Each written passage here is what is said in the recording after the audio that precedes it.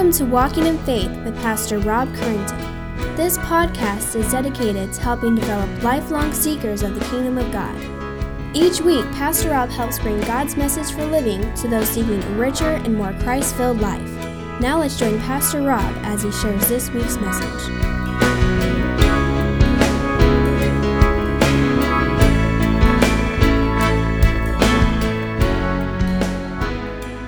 Daniel, writing through the Spirit, writes, "As I looked, thrones were placed, and the Ancient of Days took his seat. And his clothing was as white as snow, and the hair of his head was like pure wool. And his throne was fiery flames, and its wheels were burning fire. A stream of fire issued and came out from before him, and 1,000,000 served him, and 10,000 times 10,000 stood before him. The court sat in judgment, and the books were opened.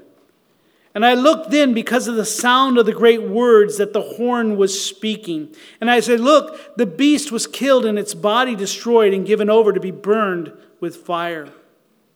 As for the rest of the beasts, their dominion was taken away, but their lives were prolonged for a season and a time. And I saw in the night visions, and behold, with the clouds of heaven, there came one like a son of man. And he came to the Ancient of Days and was presented before him. And to him was given dominion and glory and a kingdom, that all peoples, nations, and languages should serve him. His dominion is an everlasting dominion which shall not pass away, and his kingdom one that shall not be destroyed." And God's people said, "Amen." Let's pray. Heavenly Father, you are glorious. You are worthy of all of our worship. You created the heavens and the earth out of nothing, and with the word of your mouth spoke the sun and moon and stars into existence. You created us, humanity, and placed within us the very image of yourself. You are so magnificent and holy, and yet still you love us. Father, we praise you this morning and thank you for your unending love for us. We thank you for sending your Son Jesus to bear the burden of our sin on himself. Thank you for saving us. Thank you for loving us. Thank you, Father, for making a way for us. Father, as we start this new year, as we make resolutions, as we aim to please you in our lives, we pray that you would fill us with your Holy Spirit and enable us to do so. Fill us with your mighty power that we might live lives that impact those around us. Fill us with power that we might advance your kingdom this year. And Father, when we fail, remind us of your grace that we so quickly forget. Pray that to you be all the glory, honor, and praise forever. Amen. Good morning. This morning we are starting a series in the Gospel of Mark, and I'm really excited about it, and I'll kind of tell you why as we continue on this morning. But you may have noticed, some of you may not have noticed, it is the first Sunday of the new year, 2015. For some of you, probably for the last 4 days, you've been still writing 2014. That's okay. And as the year begins, we all know what that means. Everyone begins to make the kind of infamous New Year's resolutions. Some people get really serious about them. Some people kind of take them as a joke. Some people just don't do them. And I'm not really going to judge that practice. I actually was doing just a little bit of research, and I found that statisticians say that people who make explicit resolutions and write them down actually are 10 times more likely to accomplish the things they want to accomplish than people who don't write them down or explicitly state what they want to achieve. So that's pretty interesting. And, we all know the most popular resolutions, right? Lose weight, get in shape, get organized, get out of debt, get healthy, things like that. But when it comes to Christians, I think the one I've heard the most over the years is to read the Bible more, right? That's kind of what every Christian either wants to do or thinks they should want to do. And so either they're making this resolution seriously or they're just making it because they think that's what everyone else expects them to say. So they say it. But regardless, it's a worthy resolution. That's why we're spending our Sunday school time the next 12 weeks looking at how do we study the Bible? How do we read the Bible? It may not be as simple as we think or it may be simpler than we think. Sometimes I think it's both. And so we look at God's Word. What could be a more worthy resolution than to resolve to spend more time and to draw closer to God through the reading of His Word? And so I would encourage you this year, make that a resolution, as Rob said. Make it a resolution to maybe you're going to read through the Bible the first time this year and complete. It's definitely doable. Maybe you just want to take the New Testament. It's definitely doable. Maybe you just want to take a single book like the Gospel of Mark that we're studying here and just go over and over and over and really let it sink in. It's doable. Okay, I'm going to read the Bible more. And we think, well, where should I start? And that's kind of the tough question. Sometimes maybe our church suggests something like Mark. Sometimes we play that game where we sit down, okay, I'm going to read the Bible, and we just go, okay, today I'm going to read Psalm 59 here. Okay, let's see, And that has its benefits, I guess. But as we start this morning in Mark, I just want to encourage you. Mark is a great book for the brand new believer and the old and mature believer alike. It's a great place to start reading Scripture. If you've never been serious about getting into Scripture, Mark is a great place to start. But there's only one problem. So often we begin reading the Bible, and we all know this happens, and then we stumble onto a verse or something that we can't figure out, and we get frustrated and then give up.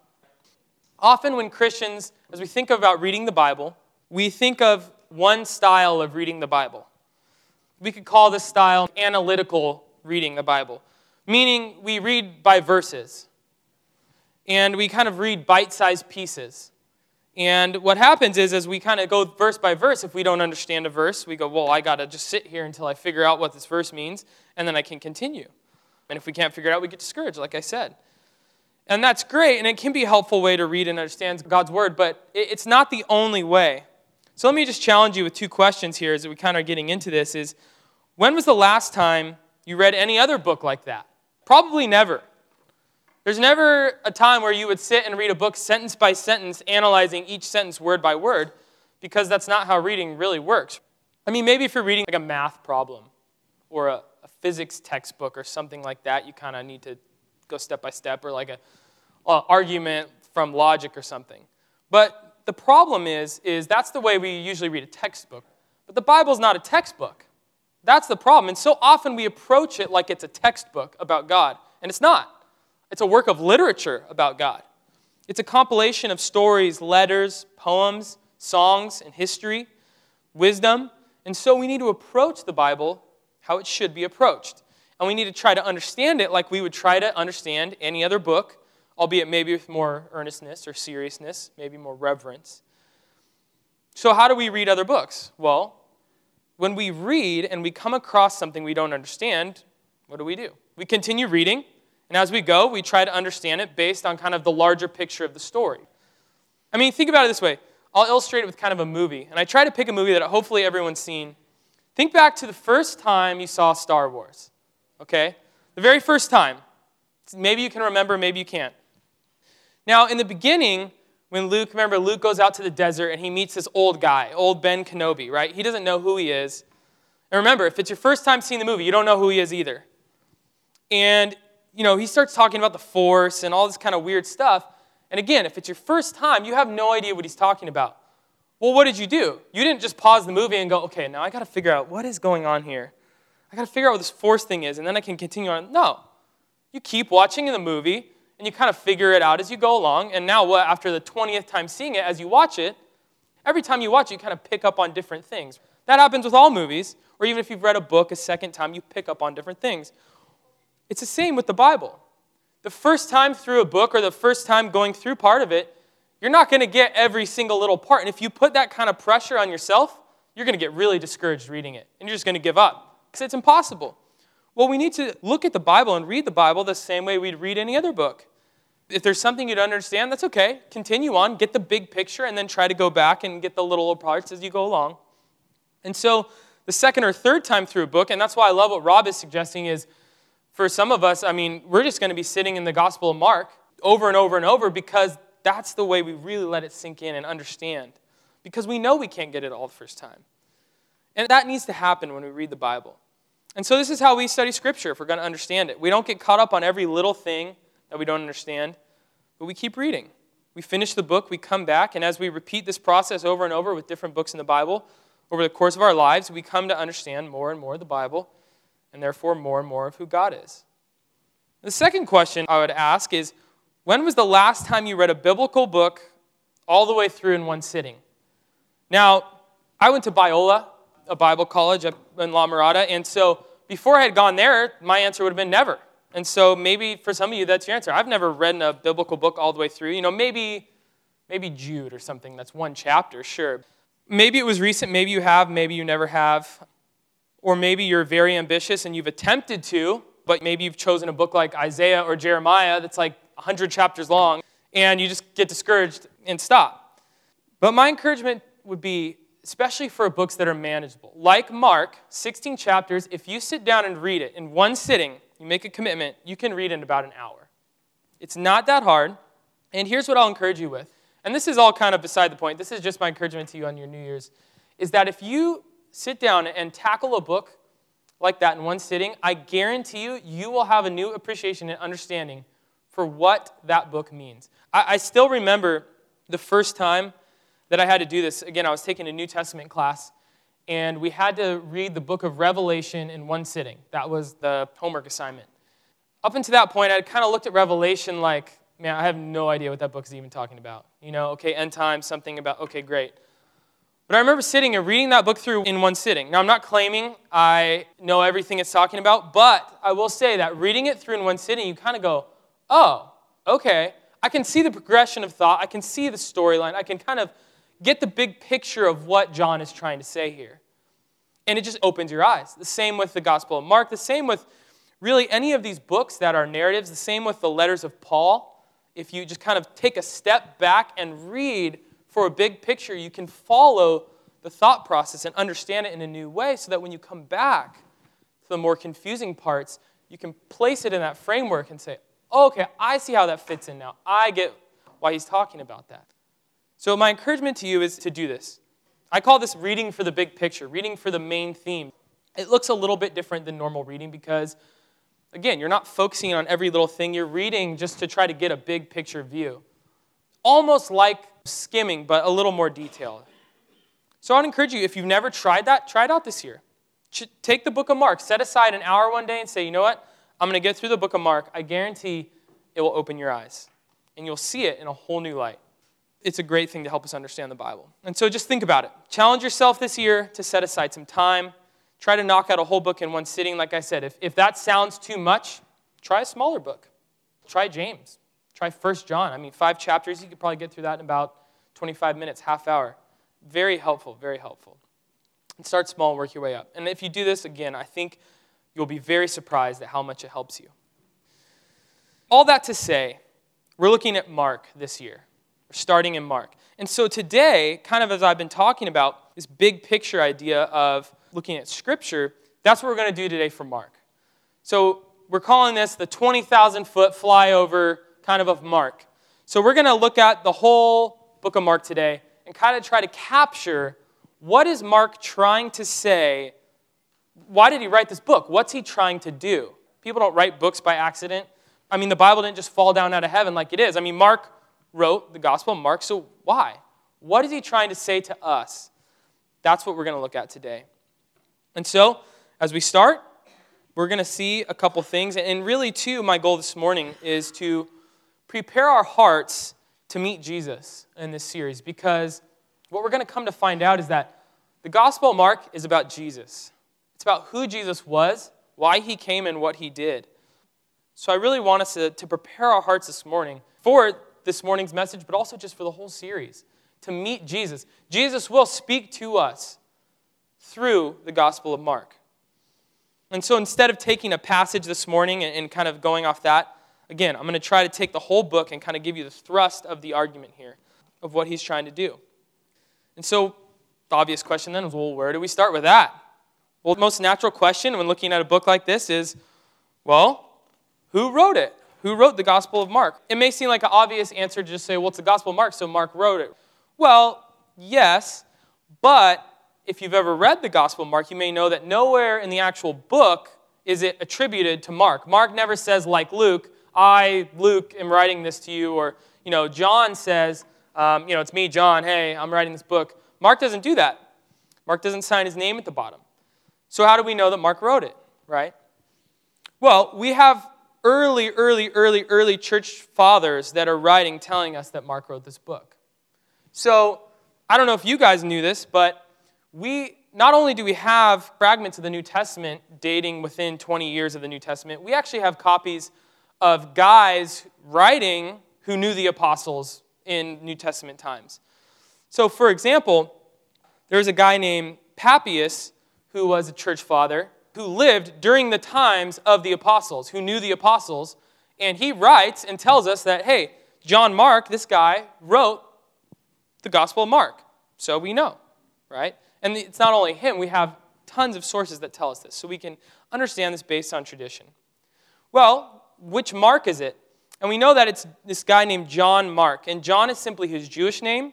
Mark is his Roman name. It's not like he had two first names, but they call him John Mark, kind of in the book of Acts.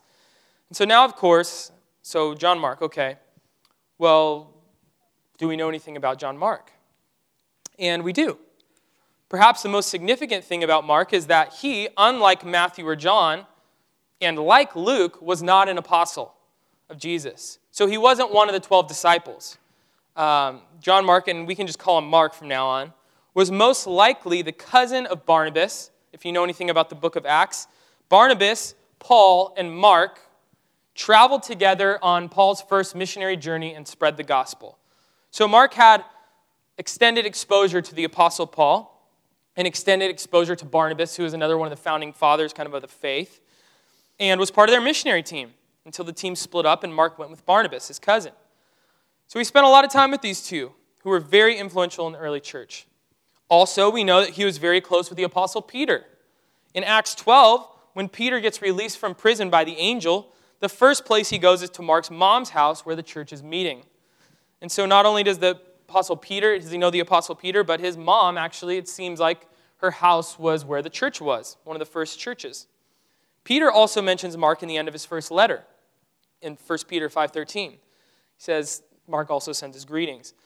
Now, all this we learn from Scripture, but again, we can get a little more from church tradition. Again, the early church father Papias, who knew the apostles, was writing during their time, writes about Mark and tells us that he learned almost everything that he wrote in his gospel from the apostle Peter.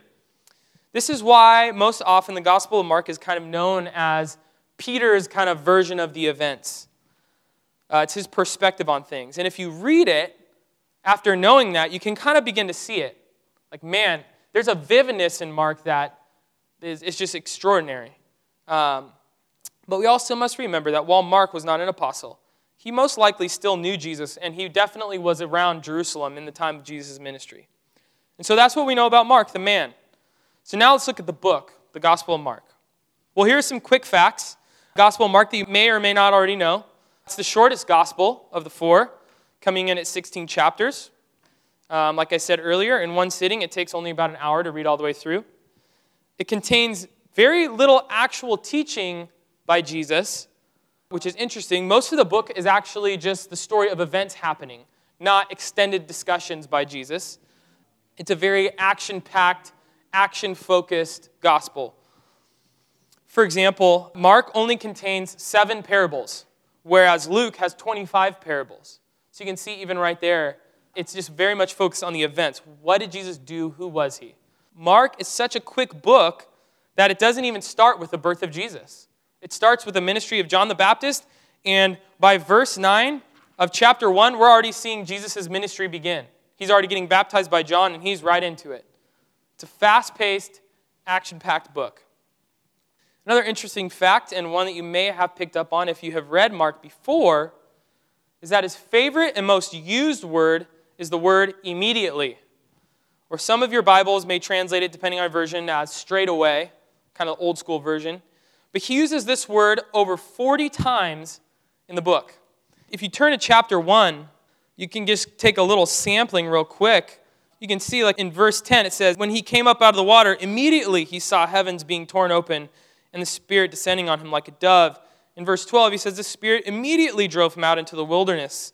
Verse 18, he says, and immediately they left their nets and followed him. Verse 20, and immediately he called them, and they left their father Zebedee in the boat. Verse 21, and immediately on the Sabbath he entered the synagogue and was teaching. Verse 23, and immediately there was in the synagogue a man with an unclean spirit. In 29, and immediately he left the synagogue. And immediately they told him about her. I mean, it just immediately. Okay, Mark, we get the point. It's happening very fast. But it just goes to show that Mark's trying to show the immediacy of the gospel of Jesus Christ. He's trying to write a vivid, action-packed account that grabs our attention. And as you read it, he succeeds. It does. And so we see that Mark is serious about the immediacy of the events that happened. And I believe he was also serious about the immediacy of the necessity to get the message out to everybody. But I think, for me, my favorite thing about the Gospel of Mark is kind of the way that he writes about some of the events that happened. Mark includes a lot of details that some of the other writers leave out for whatever reasons. And the way he writes really served to bring some of the events to life. Perhaps this was because he knew Peter, and Peter's kind of telling his version. But to illustrate this, I just want to kind of read a couple of samples from the Gospel of Mark and a couple of these little stories and just listen to the kind of vividness of the descriptions that he gives. You can follow along in your Bible or you can just listen as I read. So like in Mark 5:1, he says this, "They came to the other side of the sea and to the country of the Gerasenes. And when Jesus had stepped out of the boat, immediately there met him out of the tombs a man with an unclean spirit. He lived among the tombs, and no one could bind him anymore, not even with a chain. For he had often been bound with shackles and chains, but he wrenched the chains apart, and he broke the shackles in pieces. No one had the strength to subdue him. Night and day among the tombs and on the mountains, he was always crying out and cutting himself with stones. And when he saw Jesus from afar, he ran and fell down before him. And crying out with a loud voice, he says, 'What have you to do with me, Jesus, Son of the Most High God? I adjure you by God, do not torment me.' For Jesus was saying to him, 'Come out of the man, you unclean spirit.' And Jesus asked him, 'What is your name?' He replied, 'My name is Legion, for we are many.' And he begged him earnestly not to send them out of the country." I mean, it's just a vivid telling of the events of the day. Again, in Mark 6, we read the story, it says this, "And the apostles returned to Jesus and told him all that they had done and taught.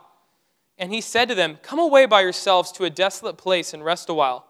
For many were coming and going, and they had no leisure even to eat." And you can almost hear the Apostle Peter, right, remembering that, man, we couldn't even eat. I didn't like it, right? And the story continues.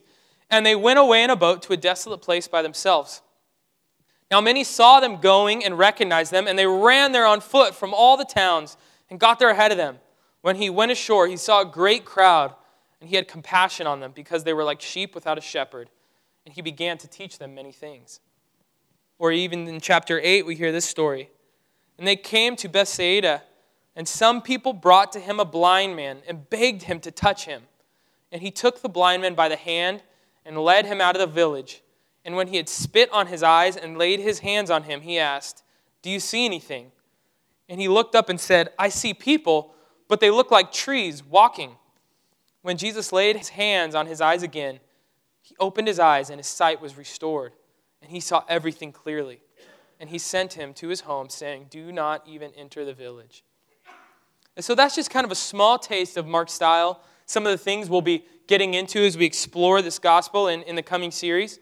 It's really a beautifully written piece that puts the character and actions of Jesus on display. It's a great book to read for new Christians, or for those who aren't Christians who are just really looking to explore, what is Christianity about? Who is this Jesus guy that everyone keeps talking about? The Gospel of Mark is a great place to start. It's a great book to introduce those to Jesus himself. And so now that we've seen a little bit of Mark's style, we know a little about Mark, kind of the structure of his book. What is Mark's main purpose? What is he writing about?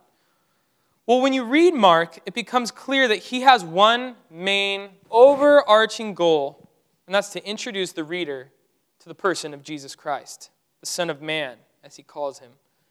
Mark's entire gospel is aimed at this one purpose, to teach about who Jesus was, namely about who Jesus himself said he was. And naturally, this is what our entire series is then going to be about. Who did Jesus say he was? What did he do? And why did he do what he did? Why does this matter for us here and now, 2,000 years later? So what I want to do now is kind of give a preview of some of the things we're going to see. As you look at Mark, what are some of the main themes? Well, one of the main themes you see in Mark is this: Jesus has authority. As you read through Mark, if you kind of observe, you'll see that Mark again and again shows instances of Jesus having this strange authority over different things. He just has authority. It's almost like palpable to the people living at the time. He has authority over all things. It's almost like Mark is trying to yell this from the page. Hey, check this out. Jesus has authority over everything. Here's some examples that we see, things that Jesus has authority over. We see that Jesus has authority in his teaching. Listen to these words in chapter 1. And they were astonished at his teaching, for he taught them as one who had authority, and not as the scribes. See, the people that heard Jesus teach were amazed that he taught with such authority. He taught like he actually knew what he was talking about, like he actually believed these things. The way Mark describes it, it's almost as if Jesus' authority in his teaching was palpable in the air. There was just something that the people noticed that was different about him and the teachers of the day. The way he taught was different. He taught as one who had authority. The way he talked about things, what he talked about, they had never experienced this before. So he had authority when he taught. Mark also shows that Jesus had authority over demons. This is big in Mark's gospel. There are multiple stories of demons obeying the authority of Jesus. One great example is in chapter 1, 23 through 27. Mark writes, "And immediately there was in the synagogue a man with an unclean spirit, and he cried out, 'What have you to do with us, Jesus of Nazareth? Have you come to destroy us? I know who you are, the Holy One of God.' But Jesus rebuked him, saying, 'Be silent and come out of him.' And the unclean spirit, convulsing him and crying out with a loud voice, came out of him. And they were all amazed, so that they questioned among themselves, saying, 'What is this? A new teaching with authority. He commands even the unclean spirits, and they obey him.'" So we see that Jesus commands demons, and they obey him. That's truly amazing. No one else had the authority to do that. We also see in the Gospel of Mark that Jesus has authority over disease and sickness. Again, Mark is filled with stories, and we're going to look at some of these in our series, of Jesus healing people. He heals people of paralysis, incessant bleeding, blindness, deafness, muteness, and on and on and on. And all he does is say the word, or sometimes he doesn't even say anything. Sometimes someone just touches him, and they're healed. We see that he has authority over disease and sickness. We also see in Mark something quite amazing, that Jesus has authority over the natural world. And this is something that we see in chapter 4 of Mark, as we come upon the disciples in a boat on the Sea of Galilee, and a storm arises. Listen as Mark tells what happens. "On that day, when evening had come, he said to them, 'Let us go across to the other side.'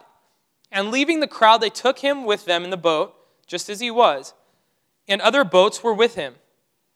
And a great windstorm arose, and the waves were breaking into the boat." So this isn't just a couple bumps in the ocean. The waves are breaking into the boat. They think they're going to sink. So that the boat was already filling. But Jesus was in the stern, asleep on the cushion. He's asleep in the middle of the storm. And they woke him and said to him, "Teacher, do you not care that we are perishing?" And he awoke and rebuked the wind and said to the sea, "Peace, be still." And the wind ceased, and there was a great calm. And he said to them, "Why are you so afraid? Have you still no faith?" Now, listen to their reaction. "And they were filled with great fear and said to one another, 'Who then is this, that even the wind and the sea obey him?'" That's incredible. See, Mark records their true reaction. Their reaction wasn't, "Oh, that was awesome." They're terrified. Like, who the heck is this guy? That this literally just happened. He just told the wind to stop, and the wind stopped.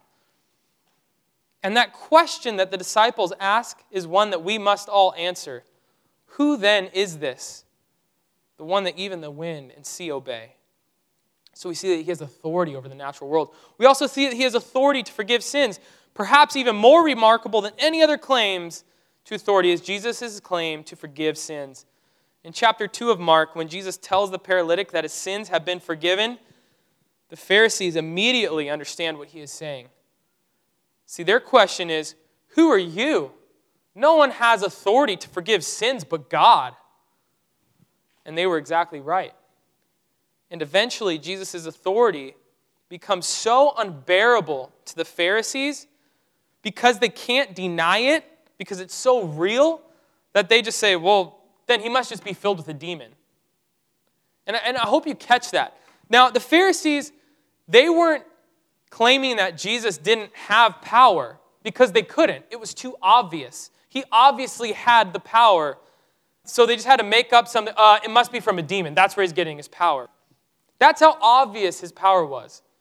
They couldn't just say, oh, that Jesus guy, he's a fake. They couldn't. It was undeniable. So they had to say, no, he's evil. That's what it is. Catch that.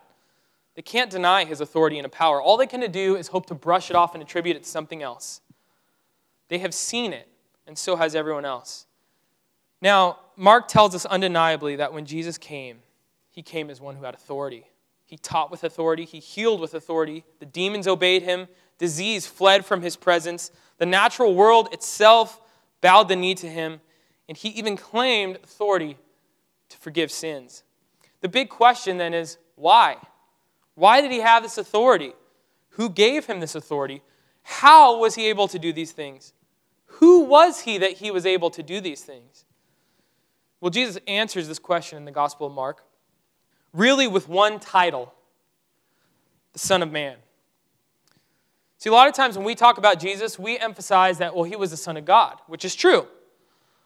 But if you examined all the Gospels, Matthew, Mark, Luke, and John, and you tallied up all the different titles that were given to Jesus, and you tallied up all the different numbers and looked at which one was attributed to him most, which one he attributed him to himself most, you would find that's not Son of God.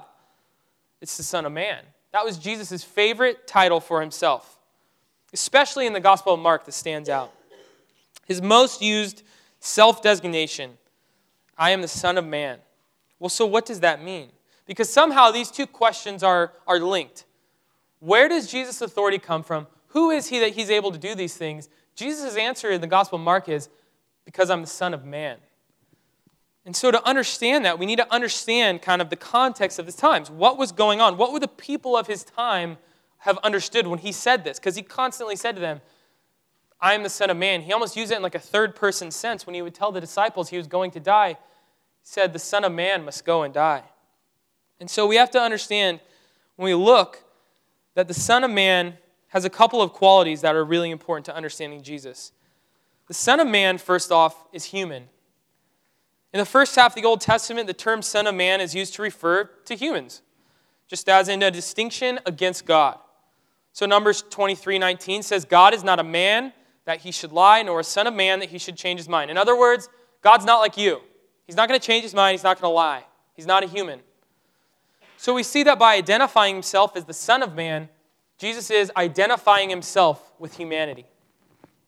He's saying, I'm one of you, in a sense. But we also see, if we look at the Old Testament, that the Son of Man is more than human. Because as you may have realized, the scripture reading this morning in Daniel contained this phrase. And that was intentional because in the prophecies of Daniel in the Old Testament, he prophesied about one like a Son of Man who would one day be given dominion and kingship over all things. See, in Mark, Jesus declares himself to be this very person by calling himself the Son of Man. And if you read Daniel carefully, you can see that this person is not a mere human, but God himself. Indeed, in Mark 14:62, Jesus makes it plain by saying of himself, saying this to the Pharisees, as they question him before they crucify him. He says, you will see the Son of Man seated at the right hand of power and coming with the clouds of heaven. You may pick up, that's the exact same wording from Daniel 7.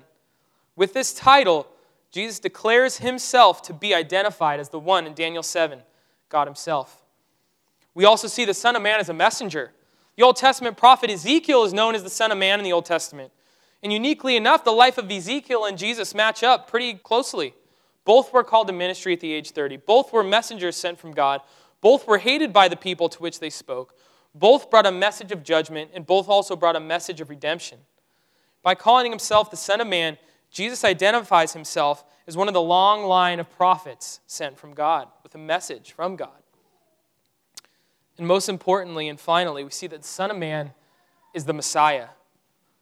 By identifying himself as the Son of Man, Jesus is declaring himself to be the Messiah, which simply means the Anointed One, or the Christ. Christ just means Messiah in Greek. The one promised to come thousands of years earlier by God, the one whom the entire Old Testament pointed towards, the one who the entire nation of Israel was waiting and longing for the coming of the Messiah. We celebrated this during Christmas. The Messiah was the fulfillment of all things. He was the fulfillment of all the promises of God. And Jesus declares himself to be this very person. He is the one who has come to bear authority, the one who has come to die as a ransom for the sins of his people, the one who has come as Messiah to heal his people. He has come as Messiah to bear the cross for his people. He's come as Messiah to conquer death once and for all for his people. And one day, as we read in Daniel, he will come as judge and restorer to finally set all things right, to finally make all things new, and to bring his people home face to face with God forever in the new creation. That's why we worship Jesus. We lift high the name of Jesus because of who he is, because of what he has done, because of who he said he was, and then of how he proved it to be true, because of his great power and of his great love. Because of this, our hope for life and eternity rests on Christ and in Christ alone, as we sung. My question is that true for you this morning? Are you trusting in Jesus as Messiah, as the Anointed One? Do you trust him as the fulfillment of all things? Do you trust him as the fulfillment of all the promises of God? Do you trust him as your ransom? Do you trust his work on the cross for you? Do you believe that he is the Messiah? Do you submit to his authority? Are you safe from his judgment?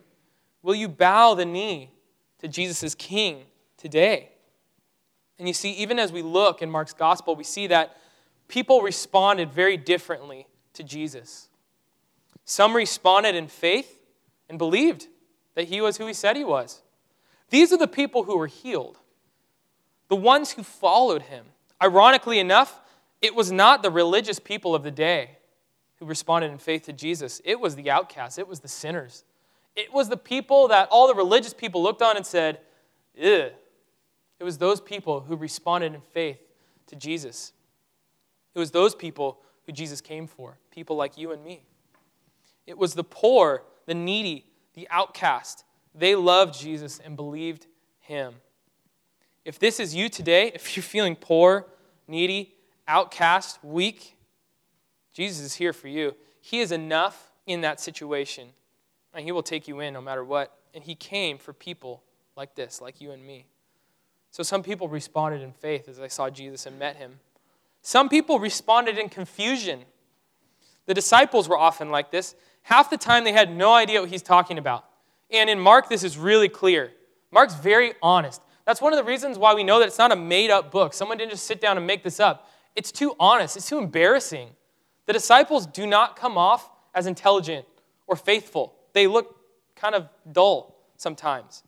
Jesus is constantly saying to them in the Gospel of Mark, how do you not understand this yet? Right? We'll see that.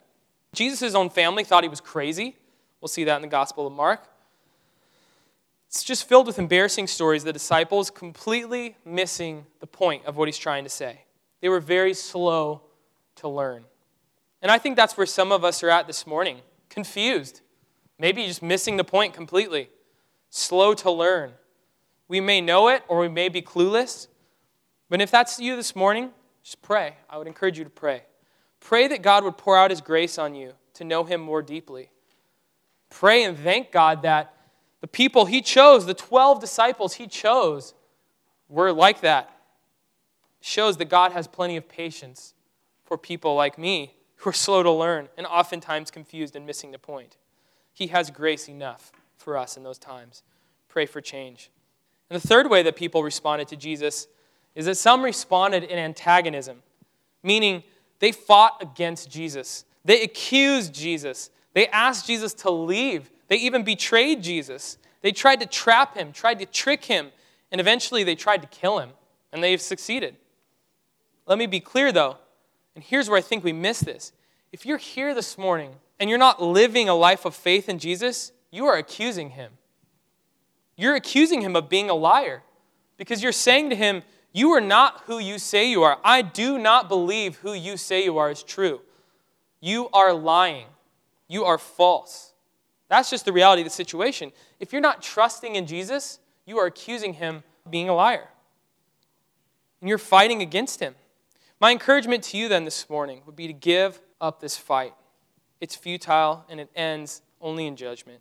Quit accusing him and put your faith in him. He's full of grace and love. See him in all his gloriousness because he has so much compassion that if you will turn to him, he will take you in, no matter how long you've been his enemy. Because that's the glorious truth, is that once we were all his enemies, and yet he came for us in spite of that. He cleanses us with his blood, and indeed he died for all of us who were his enemies. But he cleanses us. My prayer is that none of us would leave here today without believing in Jesus as the divine Son of Man, the Messiah, the promised one of the Old Testament, the Savior of the world. Let's pray. Father, thank you for the Gospel of Mark, Lord. I pray that as we continue in our series, continue in our resolutions, continue in our reading, Lord, may we be ever drawn closer to you, Father. Would you draw near to us, God? Would you make your presence felt and known to us, God? Would you grow us in holiness, Father? Lord, but above all these things, Lord, I pray that for everyone here, Lord, you would open our eyes to know you more deeply, more fully, that we would understand your love more deeply this year, and that we would rest in your grace as we continue to live our lives, Father. Thank you for all that you've given us, all that you've said to us, all that you've poured out on us in your love and in your grace. In Jesus' name, amen. We hope you have enjoyed this week's Walking in Faith podcast. We encourage you to share this podcast with others in order to help spread God's message to all those in need. If you have any questions or comments, we would love to hear from you.